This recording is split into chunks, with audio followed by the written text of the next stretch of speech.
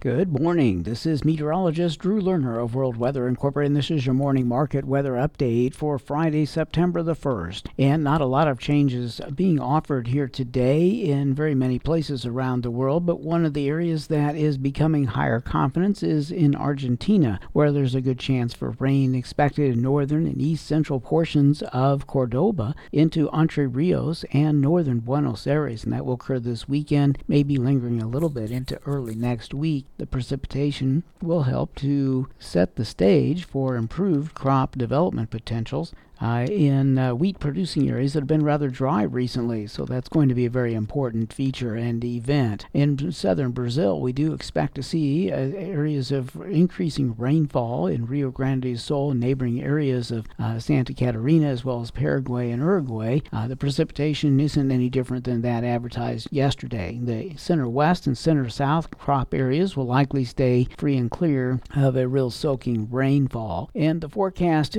for the Atlantic tropical areas, we still have tropical cyclones Franklin, Idalia, Jose or Josie, whichever it is, and Gert.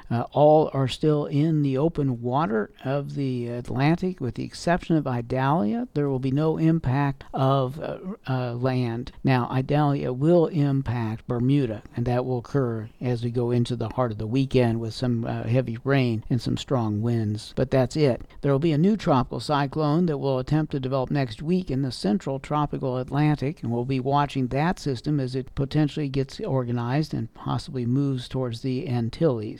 Outside of that, Typhoon Saola as well as Typhoon Haikui will be impacting southern China and Taiwan. Now, Saola is already impacting Guangdong, Hong Kong, and will eventually impact Guangxi. The storm is likely to stay centered along the coast, but heavy rains will occur inland in the southern two-thirds of Guangdong and Guangxi, and we will see some flooding. The impact on agriculture by Saola is expected to be relatively low, but some rice and sugarcane could be impacted.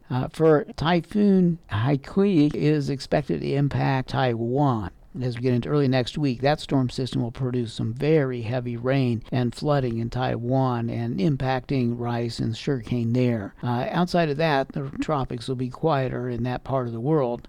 For a brief period of time, there will be other storms developing, though. In the U.S., we expect this first week of the outlook to be drier biased in the Midwest, the Plains, the Northern Delta, and even parts of Canada will likely see restricted amounts of rain. In the second week of the outlook, we'll see some increase in precipitation, especially in the Midwest and the Northern Plains. And the increase will certainly be closely monitored. We're not expecting to see big, heavy soakings of rain, though. We also anticipate some cooler biased weather returning to North America as we get to mid and late month. That's September. And for Northwestern India, I don't see any real reason to get excited about significant rains, but the European model continues to advertise the potential for rain in the second week there. I am not going to buy into that for right now. We'll wait until we come back into the office on Monday and see what the new model runs are suggesting for Northwest India. I really think that GFS has the right idea of keeping the Northwest drier biased. And Southern Australia is likely to see some periodic light precipitation as we move forward through the next 10 days to 2 weeks, and that will support